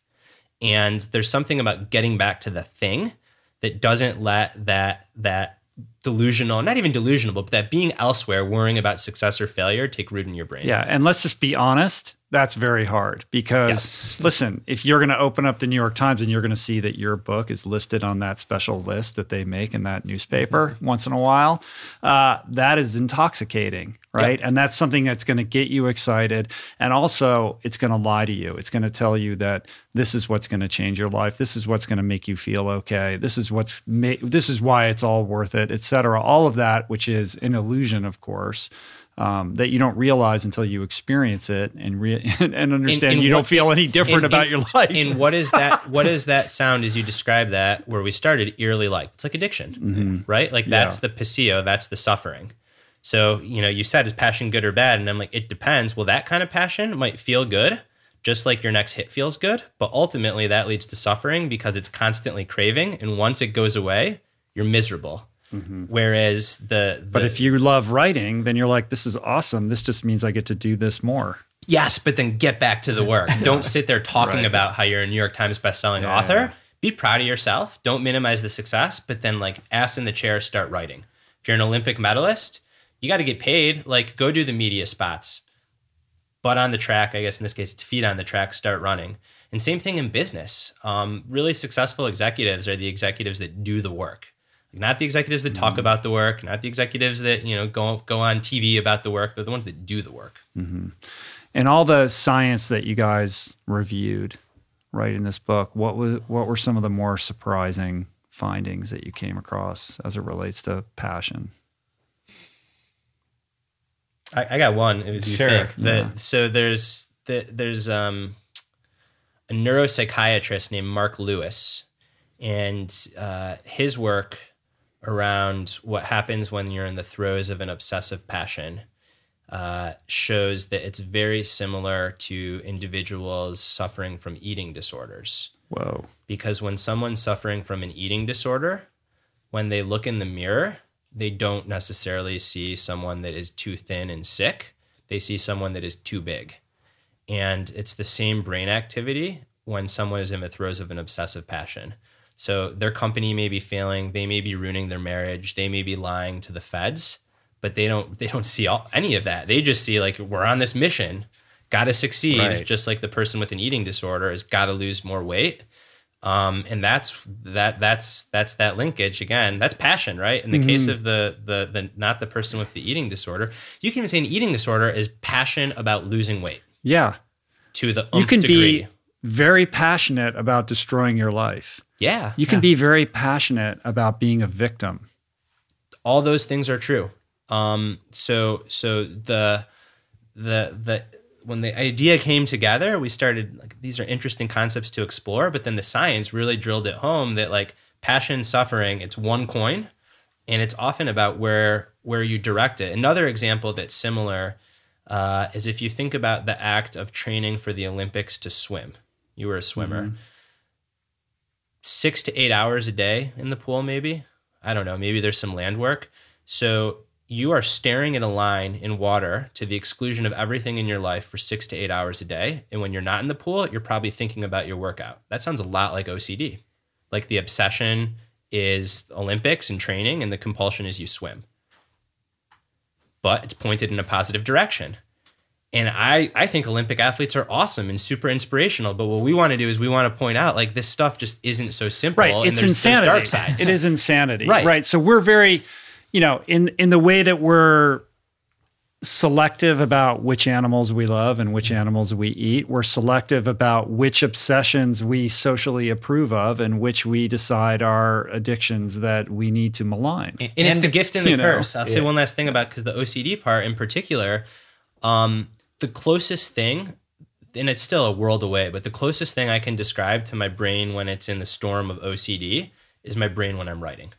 Because it's just like I'm locked into the book. Like it feels somewhat similar. I could be at the dinner table, but I'm thinking about the book. I could be at the gym, but I'm thinking about the book. It's just, I'm obsessed with it. And that is a great gift. And I really like writing, but it's that same brain chemistry that if it's pointed in another direction, it, can go awry. So there's this notion of, there's at least I think like there's two ways to go about it. There's realizing that your temperament is as such and pointing that in positive directions. And at the same time, there's working on self-awareness and skills to be able to turn that off when you want to and to be able to choose to. Yeah. And I think, that's the kind of greater thing that we noticed in this book is it's all this stuff is on a spectrum, right? It's not good or bad. If you look at Olympic athletes, like when they're done with the Olympics and on their break, let's say, they exhibit the exact same symptoms as an addict getting taken off drugs, right? Depression, anxiety, all those things happen.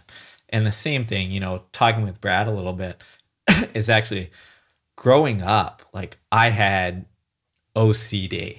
I just didn't know I had it. So I had all these compulsions. So I'd have to touch doorknobs, or else I thought I was gonna, like, something bad was gonna happen. Turn my alarm on and off 7 times before I went to bed, or else I thought I'd wake up dead.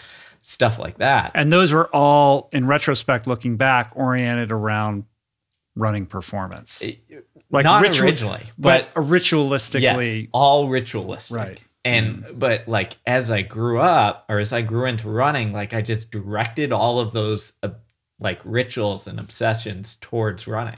So running, the training for running itself became obsessive compulsive. It was like, I have to go out for this run, or else like I'm going to have these horrible anxiety, et cetera, that's overwhelming. So I'm going to go out for this run. So I think when we look at that, and if I look at other athletes that I've helped out, like if you look at them, a lot of them are on that spectrum of having some sort of obsession and compulsion to have to do it. Yeah. I mean, you almost have to have some degree if you're going to go out and run, I don't know, 120 miles a week, right? Yeah. I mean, I've manifested certain aspects of that. I mean, I relate to that a lot. Like I would have to be the first person to arrive for a morning workout. Like little, just things that are meaningless, but to me is like, oh, I wasn't the first one here. And then I had a certain way I had to wash my bathing suit. Like after I was done, that had to be done in a certain way. It was completely OCD and insane. Right.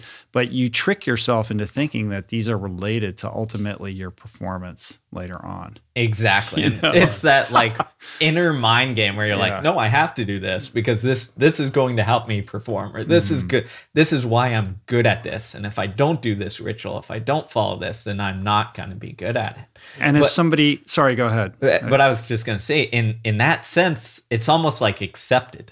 Right? Because it's like, oh, this You're is like, for he's good. driven. He's driven. And we tie it up into like, oh, that person's just really passionate about running. He's just super driven and super intrinsically driven. Like I don't have, if you were asked to coach, or if you were asked to ask my coach at that time, like I don't have to worry about him. He's going to do his workout. He's going to get everything done.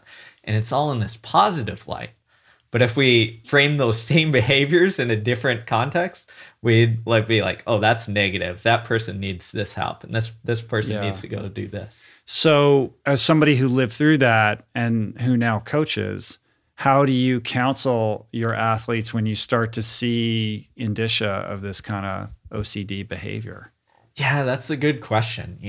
One of the things that I try and do is starting with that awareness and understanding of what they're doing, and if this behavior is like almost if they're in control of it or not.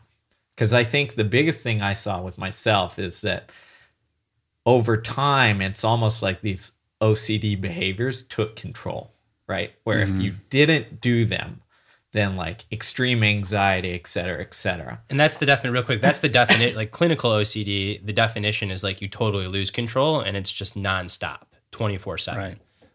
So I think it's important to say like these to me, these are still on spectrums because I've always been super ritualistic, but then like for 16 hours a day, like when I was in the thick of it, if I was sitting here, I'd look at that glass and be like, oh, I could just like jab that into my neck, and then massive anxiety. Whoa. So it's I just want to be clear because I've become really cautious about like using those terms, but I do think that it's still the same spectrum because it's the same thing. It's just that this is in a way where maybe it's 2 hours a day. And then pathologically, it's just nonstop. Okay, sorry, Steve. I just want to point that out. I think it's all on this extremes, right? It's like growing up, like even outside of the running context, like I had all different OCD classified behaviors, right?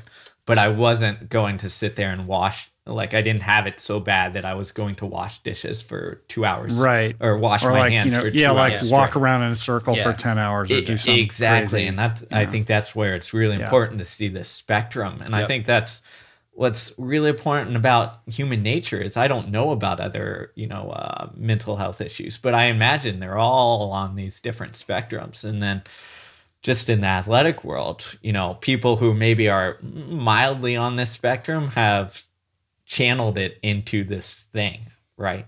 So we've accepted it as like we normal. Reinforce it, right? We celebrate it, yeah, actually, exactly. And in a lot of sports they do, and a lot of coaches actually do. They'll reinforce this, like, oh, that worked last time, like keep doing this ritualistic behavior, and then it spirals and can spiral out of But control. if you could control it and the outcome is positive, then I think it's a good thing. Like David Goggins, who you just had on your show, he is a super disciplined creature of routine. At least it sounds like it. And he seems to be loving it and enjoying life and inspiring people. So maybe that's not a problem. And again, it's like this, well, it's the gift and the curse. It depends on where it's pointed. Maybe it even depends on at what point in your life you're at, right? If you're doing certain behaviors when you've got 2 little kids at home, maybe that is harmful. Whereas if you don't have 2 little kids, it's great. So it's these kind of nuanced things. Right. And Steve, as a coach, though, when you do see athletes starting to demonstrate this kind of stuff, like what is the path to getting them to snap out of it, or developing some greater self-awareness around what's actually going on? I think it depends on actually how severe the issue is, right? If it's just little things here and there, like you make them aware of it and you say like, hey, like, let's, if it's not a big deal, let's try this race over here in this safe environment without doing this. Yeah, without tying your shoes 6 times in a row or whatever. Yeah. And that's exposure therapy. Yeah. Like when I went through therapy, that's basically it. Like you expose yourself to the thing that you're scared of without reassuring yourself. In a low risk environment. Not at the big meet. No, not right off the bat. Low risk. Yeah. And I think that's the thing is you're trying to get, I call it like, you're going to feel this almost like anxiety from it because it's like your ritual. But what I want them to get used to is just to sit with it, right? And if you can have the ability to like just sit with that and understand and see it like come and like go and nothing happens and you raced fine and all that good stuff, then you can get out of that. But, on the same side, like I've had athletes who have exhibited behaviors that further along in the spectrum there, and I think that's where it's almost where you need bring professionals in, right? Because if it starts infiltrating other aspects of their life or starts infiltrating or interfering with making it where running and racing is no longer something that is enjoyed, but instead something that like, okay, I have to go through this and do this and do this and do this just to get on the starting line. And then I don't really enjoy doing this, but it's the only thing I've done and my identity's wrapped around it. So I'm going to continue doing that. Yeah, it's an example of passion turning malignant. Like it almost becomes this cancerous growth as opposed to this, beautiful sustaining force. Exactly, 100%. And one of the things we talk about when we talk about passion is how to find it, how to find your passion, then how to chase it, how to chase your passion, how to live your passion. But what we don't talk about is when it's time to let go of your passion and move on with your life, right? And that might be my favorite chapter in your book by just bringing this up and using examples of other people like who have come to this place of deciding like, hey, I know that my identity was wrapped up in this, but it's time to do something different. So can you guys talk a little bit about that? Yeah, I'm gonna let Steve take this first because I think Steve directly experienced it with himself running. Mm-hmm. Yeah, sure. I think it's almost like you have to come to peace with it, right? You have to come to terms and peace with whatever you're doing and having like the awareness that this isn't the only thing I am. This isn't the only person I am. It goes back to the identity piece, right? And you have to come to terms with that before moving on to the next thing. And I think it's really hard, on an athletic level, especially because if you look at athletes, when are they done? In their 20s, maybe if they're lucky, their 30s, right? And they've spent their entire lives like building towards this thing and wrapping yourself around this one thing. And then you get to the point where most people are building their careers and you have to like end yours. And then all of a sudden you're like the 22-year-old out of college figuring out, okay, what's next? What's the meaning gonna, like, where am I going to get with meaning? The snap of a fingers? It's overnight. Exactly. And so many athletes find themselves thinking for the very first time about what might come next because their training, their whole life around the pursuit of excellence in their sport is so all-consuming. There almost isn't any room for entertaining what's going to come after. Yeah, and it's in sport in itself, like, is very good at giving you like this end goal and this purpose and this definitive thing to shoot for. Well, life is kind of nebulous to a degree, right? We have to make those decisions ourselves. When we're in sport, like those decisions are kind of made for us. Yeah. So it's kind of like in the military. Exactly. Well. Yeah. So I think it takes a lot of work, and I think in the sporting front, like you need more work on preparing people to make that transition. And they have the skill set needed, but no one tells you how to like find something or how to, direct your purpose and drive to something new and different. Yeah. I mean, it's a huge problem. I think that the NC2A or every college, every, sporting federation should have something set up to help athletes transition out of their sports, to make it a more graceful entryway into the workforce. I experienced this myself. Like I wasn't even that good. And I had a major existential crisis. It's like a mourning. It's like a funeral when you finally say, I'm going to put this away and I'm going to do something else. And what makes it worse is that you have this ability to dedicate yourself to work incredibly hard, to endure suffering, like all of these characteristics that you think would translate into the workforce and be valued. But if you're disconnected from what it is that you might be interested in or good at because you'd never really thought about it, then it's hard to figure out, how to, find the round hole for the round peg. Yeah. And you end up and there's a lot of people that struggle with drugs and alcohol and all these kinds of problems because they don't know what to do. And there's nobody there. Everyone just they've been on the cover of magazines for a decade. And then suddenly they're a civilian and they're like, okay, go be an accountant. I don't know. We talked about cultivating your passion via dabbling in interest. Well, in college, if you're an athlete, this as well. Like you don't get time to dabble in any other interest, right? It's go to class and go to practice and compete and all that stuff. Athletes at the college level, they don't get to do the internships or these other things a lot of times. The year abroad exactly to find things that hey, this might be worthwhile pursuing. So I think we could talk about the pros all day, but I think the college level from transitioning from a 21, 22-year-old kid then to the workplace it's almost heartbreaking, right? Because you have all these kids who, the administration, the college athletics, athletic directors say, hey, go represent us, go get on the magazines, go get on the TV, go get this publicity. And then, most of you aren't going to make it professional, but you're going to have to figure out something. And then you're going to be like, oh yeah, I have this degree in something that I took just so that I could stay eligible and have this degree. But I don't really know what I can do.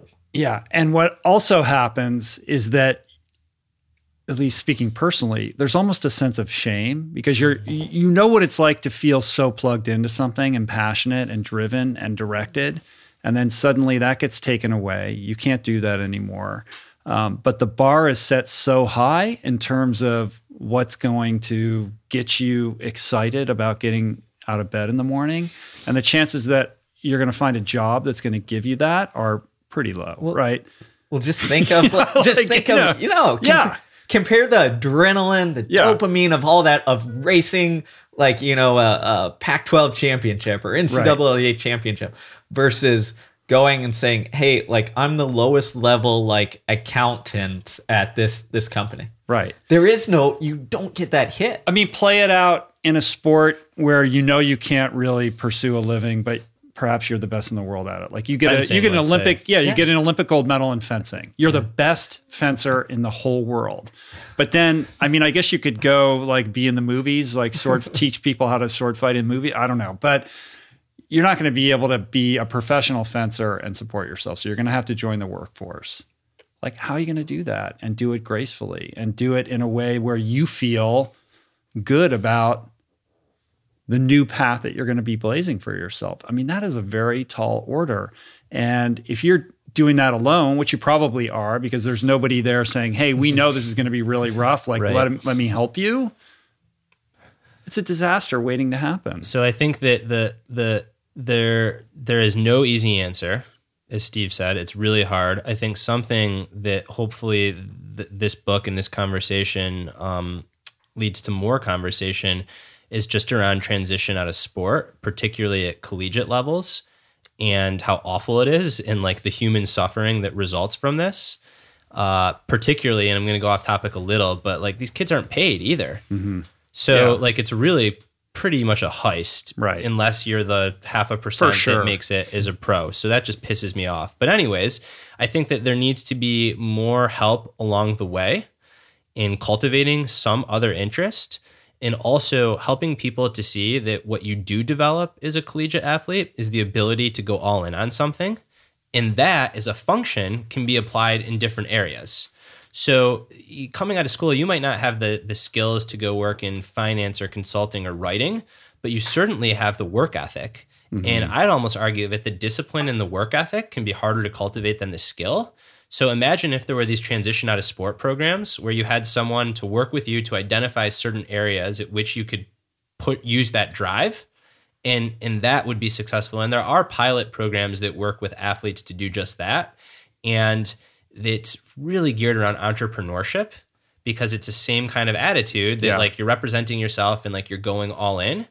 But those programs are pilots, and I think that they need to be the norm, or at least something like that. And rather than be like, you are a runner, now go get a job, it's you are a driven person that knows how to channel that drive. Mm-hmm. You can apply that to anything. Let's find something that you like. Yeah, I think it's important I think what you said is really important. The piece about recognizing the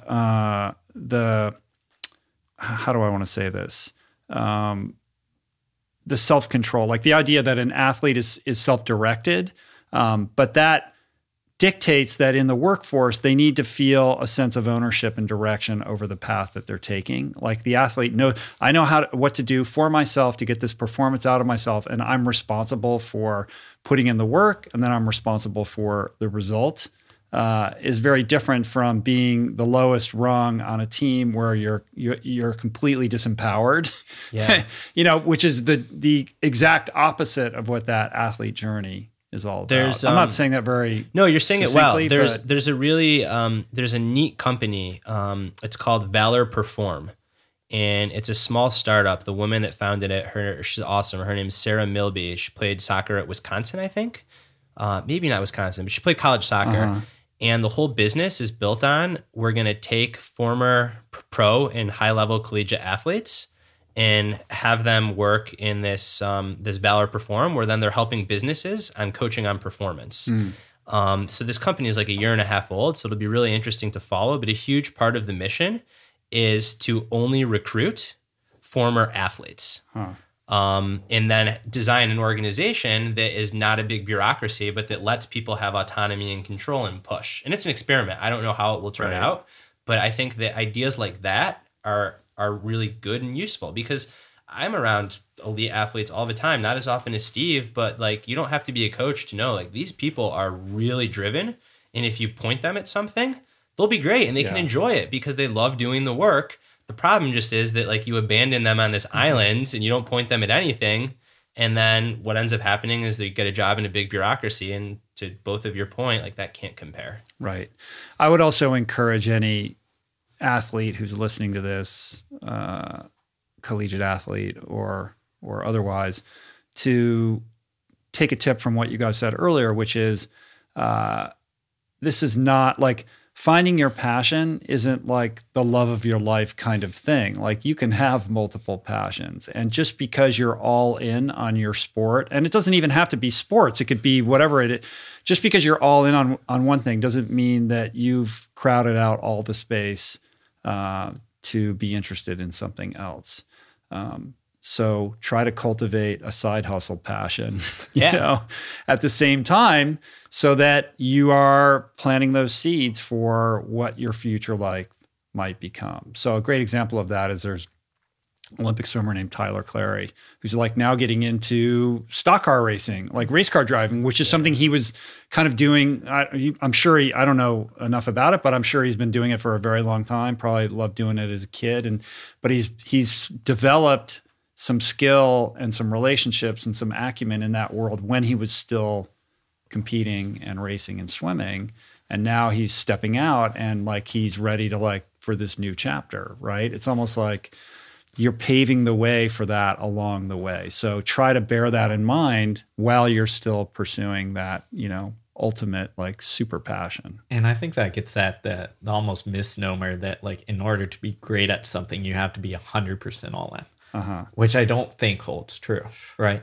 It's, well, you're doing that swimming, let's say, okay, be all in at practice, but then you have all this other time of the day, which you can utilize some portion of it to pursue other things that are interesting that won't take away from swimming. And I think it's almost like this ego thing where we think like, oh, if I'm going to be the best writer in the world, then I only need to write. Yeah. And it has to be like this, and this is all I need to focus on. I know.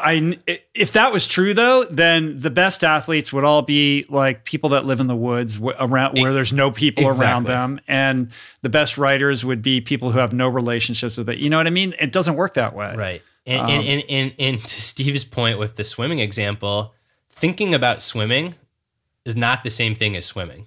Yeah.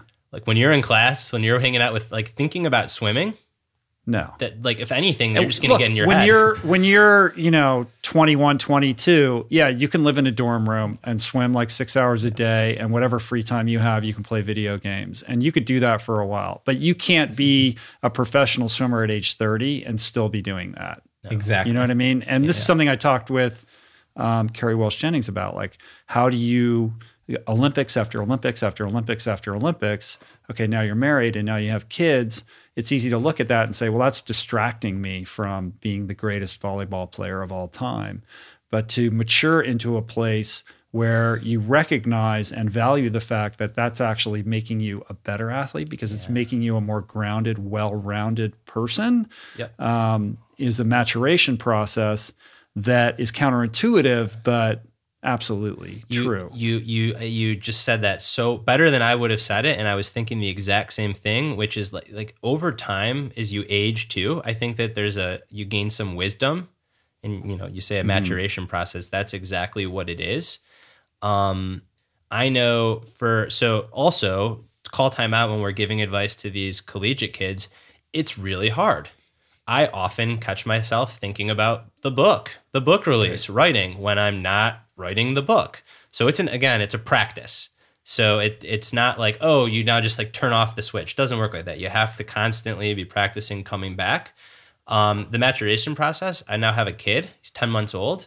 Nothing has been better for my ability to be present than Theo. Because like he's just there. It's awesome. It wasn't like that the first 3 months, but now that he's doing stuff and he's like a little dude. Yeah. But it's hard to put into words, and it sounds so cliche, but I've noticed that it's not that the other stuff seems less important. It almost feels more important, but also much easier to turn off and step away from, if that makes sense. And maybe it's just another passion, right? And like parenting and having that relationship. But I do think that as you add more to your life, it actually is all additive. It doesn't necessarily take away from the thing you're doing. Yeah. And you have to get more clear on what it is you're doing and how you're doing it, because you don't have as much luxury when it comes to time. Oh, so well, yeah. And like by no means is the advice to these college kids, like go have a child. Like, no, it's like a live-in, he's like a little live-in Zen master, right? It's like you're writing and he cracks the whip and it's like, okay. I mean, I've been on the phone with Steve, I don't know, many times, and it's like, oh, Theo just pooped in the bath. Like, gotta go. Yeah. This ingenious idea will have to wait. All right, you guys. Well, we gotta wrap this up, but I wanna do that by exploring your personal definition of passion for yourself, right? So Steve, if I'm to say like, well, explain to me can you articulate to me your relationship with passion and what that looks like? Yeah. So I see it. I think it's important to understand that it's not black and white. Okay. So I see it as, for the majority of time, I want to have a healthy, harmonious relationship with passion. But but I also want the ability to go deep and to go all in on things. But where I see my relationship right now is I have the awareness to understand when I'm doing that and to pull back out of that when I need to. I like that. But what is it that you're passionate about? Can you put a pin on that? Can I put a pin? So I guess now, like, this might be a little cliche and maybe not super clear, but I like pursuing interesting ideas. So whether it's in coaching and looking at how to help athletes get faster, whether it's in writing and, getting these ideas on passion or in peak performance out there, it's exploring interesting ideas that are intriguing enough to me to say, hey, I want to understand this at like a deep level so that hopefully I can convey that information to others to help them understand these things, maybe even better than I do. I like that answer. I thought you were going to say, the obvious answer is I'm passionate about running. I'm passionate about writing. I'm passionate about helping young athletes achieve their potential. But you really broadened the aperture on it. Yeah, I think that's maybe that maturation you talked about. If you asked me 3-4 years ago, I would have given you that answer. But as I've like branched out and have all these different interests in different places, I think that's the common theme tying them together, whether it's on like a personal one-to-one basis of working with an athlete, or whether it's on a basis of, one book to, thousands of people. Yeah. It's all kind of similar of getting these ideas and trying to help people change and develop and grow. That's a tough act to follow. Yeah. The question's passion. What does that mean to me? Yeah. Yeah. Look, you guys wrote this book about passion. So how do you think and apply passion in your own life? So, like, how do you define that? And is it, I guess, a question on top of that is it important to define it for yourself and be clear about what you're passionate about and what that means? So right? I think the way that I think the question's then twofold, right? It's how does one define passion, and then how important is it to constantly be clear? A working definition, and I just jotted this down, that I have is it's really caring about something, knowing that thing might eventually break your heart because you have to move on from it or the tides change, and being okay with it and doing it anyways. However, let me just interrupt you there. Yes, in the athletic context. But if you're... No, I'd say in any context. If you're a guitar player or something, you something that you could do your whole life. Yeah, but so I'm thinking parenting. Like, eventually my kid's going to move out, hopefully. Right. Like, that might be heartbreaking. And even guitar, I'd imagine there's a point like where the skills start to fade with age. Maybe not, and maybe that's a good example. But you're going to have letdowns. Like, the more that you care about something, the higher the highs and the lower the lows. And still pursuing those things anyways. And doing it, though, with the self-awareness to, as Steve said, know when to choose, when like I need to pivot here. And then also having community underneath you, because the community helps keep you grounded during those highs and helps support you during those lows. Yeah. And I think that the community and the bonds that come out of a passion is almost as powerful as the passion itself, because it's in those relationships. Like, that's what gives the life meaning. Mm-hmm. It's part of the reason we write books together. It's a lot of fun, and it's beautiful relationships formed. And for the person who's out there who is struggling to identify their passion, and we talked about this a little bit earlier, but like, what are some steps that you can recommend for that person to begin the journey or the process of trying to connect with something meaningful that could blossom into how we think about passion? Yeah. Well, I would just keep it really simple. Yeah. Is go dabble in things. Mm-hmm. So put yourself inside your comfort zone, outside your comfort zone. Look at different things that, you might think like, hey, this is kind of interesting. As you pointed out earlier, like, go to your childhood. Like, what were the things that like you would do when there was nothing else to do, when you're just like, okay, I'm going to go do this for a couple hours, right? Finding different things that were interesting or are interesting to you. Those are all potential passions, right? There is no one like this is the one. All of those things are potentially passions. And the only way you understand if they can like have that fan flame to turn into like that burning passion that we all know and think about is if you try them and try them a lot and see if it cultivates into that. If it has staying power, right? Exactly. I think we all have a lot of self-judgment around these things like, well, that's silly or stupid. I shouldn't do that, you know? But I think it's important to remove that veil of judgment over yourself. Like, hey, maybe you should, you know, maybe it would be cool for you to be a puppeteer. Like, I don't, you know, whatever it is, like, if that's your thing, man, life is short. Totally. And, you know? and I'm so glad that you do the puppeteer example. I think of my Uncle Bob. He's a financial advisor, a stockbroker for 60 years, you know, black suit, red tie. And now he makes beaded jewelry. And like, that's his thing. Fine. Like you don't need to like decide that you're going to be in a rock band, like make beaded jewelry. Again, you know, don't be reckless, be financially responsible, but like there's no definition of success that you should shoot for. And if anything, if you are shooting for some definition of success, as we've discussed, like you're probably setting yourself up for pain and suffering. Right. So conversely, the next question is, if you are somebody who's blazing a path of passion, what are the warning signs to alert you that perhaps your passion has become a little bit unhealthy? When the pursuit of results starts to become the dominating factor. And not when it's a factor, because again, unless you've done like extensive spiritual training and dissolved your ego, like it's always going to be a factor. But when it starts becoming the dominating factor, when it's hard to get back to doing the work, or when the work itself no longer feels good, when the work feels like a chore because you're chasing the thing. I think that that's one prime example. And then another prime example is when you notice the temptation to cut corners or to cheat. That is a sign that like you no longer have self-control.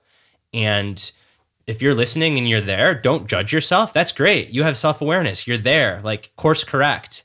You know, read the book, get a therapist, talk to a friend, because recognizing that is actually great because you've recognized it. It's when you don't recognize it that you get into trouble. Right. Do you have anything to add to that, Steve? Those were great. I don't think I can top those. Yeah.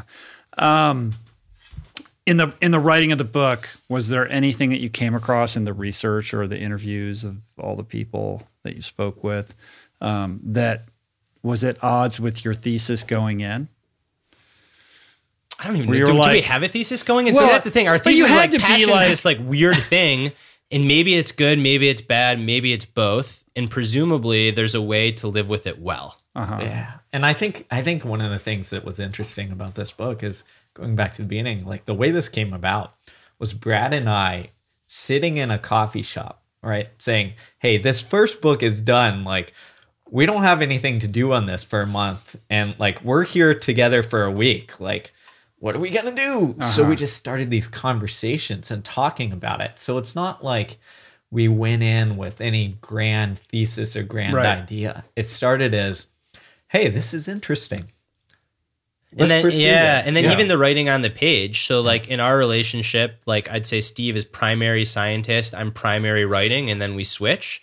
So Steve's like off doing science, and this is before Peak Performance went out, and I'm going to the same coffee shop every single day and like writing stories as if I'm writing this book. And then I'm like, "Steve, I've written a bunch." And Steve's like, "Dude, I have this enormous outline of science." And then we got together and like we traded, and suddenly like there's a book. To square it up. But you're right. We did not set out to write a book on passion. Yeah. We just were doing what felt like we had this time and space. We were doing what felt natural. And then it became a book. And I think the other part is we were doing... It's very meta. Yeah. Because it's like you followed this thread of passion to write this book about passion, and you did it in the right way because your intention was and it's helped us aligned. and again, back to like the no one has their shit figured out. It has helped me. I know it's not like I no longer care about success. I care a lot about success. It's helped me be aware when I'm caring too much about that. And it's given me, the writing of the book is giving me some practices to rein that in. Right. Yeah. Right. And also call each other on it. right? Yeah. Now that we know this stuff, it's like, You're like, hey, you're manifesting symptoms of this. Yeah. yeah, Or or the opposite. Like, I mean, this might be the OCD tendency in me is I get so in my head, I'm calling Steve, I'm like, dude, am I tweeting too much? Like, is my passion obsessive? Like, am I getting too excited about doing this ritual podcast? And Steve's like, dude, like, chill the fuck out. Like, you're fine. like So, you're like, there's supposed to enjoy this. There's some of that too, right? So like, yeah, we're not saying don't enjoy things. Like, enjoy things, celebrate them, but just like, 51% harmonious and enjoy the success too, because like it's fleeting, but it's fun when you have it. Right. And it's amorphous, trying to kind of figure out how to think about these ideas that all bump into each other. Like, the idea of balance, like what is balance? Is balance overrated? I mean, that's a conversation, we had years ago, Yeah. right? Right. And these are like, how does that relate to passion? And what is the value of passion? And what trumps the other, right? And the thing is, it's all this murky soup. Yep. Right. And it is a spectrum. And that's not a gratifying answer in a culture in which we want the very clear-cut life hack and, the simple thing that we can like hang our hat on. Yeah, we're our publisher and agent probably aren't happy with us for not having that single simple hook. That's What's like, the one idea this no is one's the ever answer. thought of before? Yeah. Right. But like that's what we're trying to deal with reality, right? And all these conversations that we've had, that Brad and I have had, like they're just things we're wrestling with. And that's why this is such an interesting thing is passion is this big blob of amorphous stuff that mixes together and there's no correct like hack to figure it out. It's just what we realized in this is that there's a lot of different ways to do it, but just kind of be aware of what you're getting into. If you want to go all in, great, do it. But like, be aware that you're doing it. Right. This is what's entailed in this journey. Yeah. Yep. And if you stay in it too long, then this and this might happen. But if you have the self-awareness to understand, like, hey, this is good. This is how you excel. Like, you have to go all in on something that you're passionate about. That's how greatness is created across every discipline. But you need to know when to pull out as well and recalibrate. Yeah. Yep. Fair enough. And I want to know, Steve, in the researching of this book and the writing of this book, how has this impacted your coaching downstream? Like, I asked you specifically about one thing earlier, but like in general, has this informed like your coaching philosophy or how you interact with your athletes? 100% it has.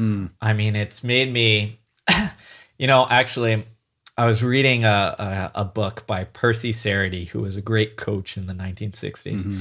And his book was all in there. He talked all about how intrinsic motivation mattered. But more than anything, he said, I'm training and coaching you to be a better person. And if you're a better person, then you will run faster. And I think with this passion thing, it's very similar. As I'm trying to, now my perspective has changed as like the performance will take care of itself, right? As if we do these workouts and do all this stuff, like we're going to get better on there. But the greater good on this is how do we make you have a better relationship with like this activity that you're putting so much effort into?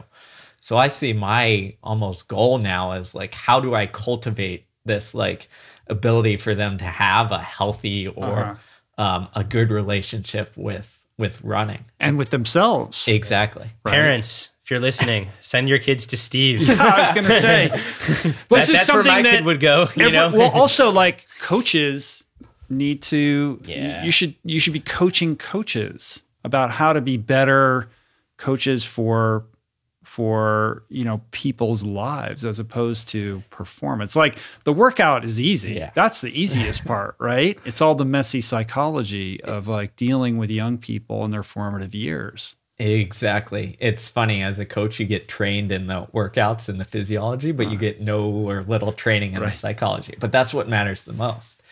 And the funny thing is, if you look at coaches, like we probably have at the high school and college level, you see your coach more often than you see anybody else. Right. So the ability to impact a kid is much greater for me than some, math or science professor or anybody else. And that responsibility, like, that's pretty big. Yeah. And same when you look at, Brad brought up parents, but like parents have a huge impact on all this stuff. I've seen so many kids come to the collegiate level who have an unhealthy relationship with the sport because, mom and dad, right, they're a kid. It can't be their fault at that age. Yeah. Mom and dad put this pressure and these expectations and, this is how this works and you better do this. And it just creates this unhealthy relationship, which then I have to unravel. Yeah. How do you unravel that? That's the mystery. That might be a hour-long conversation, another podcast there. Yeah, but it's so important, and I think it is true. There's no barrier to entry, essentially, to anybody saying they're a coach. I mean, obviously there's certifications and things, all that kind of stuff. But the fact that the psychological aspect of it, which is the gravamen of what you're doing, is something that is not trained at all, is insane. Oh, it's crazy. I mean, it's completely backwards, and it's something that should be. And slightly more removed than Steve looking in, there's also this perverse incentive, especially in college, where what is good for the kid over 20 years might not be good for the kid's performance over 4 years. Mm-hmm. So it's like chasing quarterly profits instead of long-term growth. Right. And it's real easy for a college coach, we talked about this in our first book, to burn the crap out of a kid. Kid runs great in college, and then the kid's first pro meet, there's nothing left in his or her legs, and they're done. Or it's, not even a pro meet. It's like you burn them for 4 years, and then they have a horrible relationship with the sport and never want to do it again. Never want to do it, and then you have this resentment and this whole other psychology that is there. We got a lot of problems we got to solve. Read the book though, and practice your passion. That's and right. It is a positive. It's a positive book, but I think it addresses something that there's a lot of delusion around, and says, hey, like it's not so simple, and yet, as Steve said, there are these practices that can help you navigate the path. Yeah. It's very helpful. It's very instructive. It's easy to read, and it's laced with all of these real life examples to illustrate the points that you're making. And I found it to be very impactful. You guys did a great job with this book, so I'm super excited that it's finally going to get out there. You also have amazing blurbs from really cool people. Like, didn't Daniel Pink give you a blurb? Yeah. And who else? Shalane Flanagan did. We're proud of that because cool. She embodies this stuff. Yeah, of course, man. The perseverance and the passion over the long haul. Yeah, right. Bingo. You know what I mean? Awesome. So are you guys going to be doing any live events coming up? If people want to come out and see you speak or, get a book signed or anything like that? Yeah, we've got a whole bunch of stuff in Northern California. So, the Thursday of launch week, which is Thursday the 21st, we're doing a big event at a cafe called Firebrand, where we'll be talking about the book and signing books. And then Friday and Saturday, we'll be at the Oakland Marathon. Awesome. Cool, man. Well, congrats. And come back when you write another book in another 9 months. Yeah, I was going to say. You know what I mean? No, we're working on Ted. If you're listening, Ted's our agent, where he thinks like a book should happen every 5 years. And we're like, nonsense. Like, we're going to die. So he's moved us from every 9 months to every 2 to 3 years. 2 to 3 years? Yeah. So. Well, it depends on what kind of book. Yeah. I don't know. But there's a lot of research that goes into these books too. So I'd imagine that's pretty time consuming. Yeah. Yeah, we go all in for a little bit before we come back out, so we get it done. All right. Well, The Passion Paradox, a guide to going all in, finding success, and discovering the benefits of an unbalanced life. That's my favorite part, the benefits of an unbalanced life, because I agree with that wholeheartedly. And you guys did a good job. Thank you so much. Everybody go out and check out the book. It's an easy read. It's short, too. How many pages is it? Just it's like 160, something like that. So you guys can quickly read it. So, all right, man. Well, much love to you guys and best of luck with everything coming up. If people want to connect with you online, at @Stulberg. And Steve, you are Steve Magness? Correct. Keep it simple. On Twitter and Instagram and all the like. Yep. All right, man. Peace. Thank you, Rich. Lance. Good stuff. Great guys. Solid information. Super cool podcast. Hope you guys enjoyed that. Do yourself a favor, pick up their new book, The Passion Paradox. Check out the show notes on the episode page to dig deeper into their work and their lives. And you can hit them up directly on Twitter at @BStulberg for Brad, STULBERG, and at Steve Magness, MAGNESS on Twitter.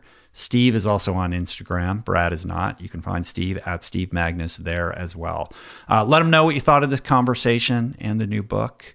Once again, we got a deal on our Plant Power Meal Planner through April 13th, $20 off when you use the code POWER20 at checkout, POWER20. Go to meals.richroll.com to learn more.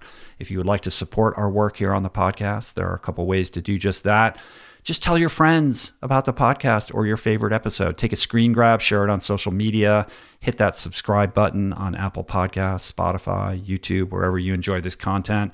Leave a review on Apple Podcasts, and you can support us on Patreon at richroll.com/donate. I want to thank everybody who helped put on the show today. Jason Camiolo for audio engineering, production, show notes, interstitial music. Blake Curtis and Margot Lubin for videoing and editing. Jessica Miranda for graphics, Ali Rogers for portraits, photographs, DK David Kahn for advertiser relationships, and theme music, as always, by Anna Lemma. Thanks for the love, you guys. See you back here in a couple days with a very special midweek conversation with Jack Dorsey, the CEO of Twitter and Square. Super excited about this one. So until then, remember, there is both good passion and there is bad passion, and what direction your passion takes you is largely up to you. See you soon. Peace.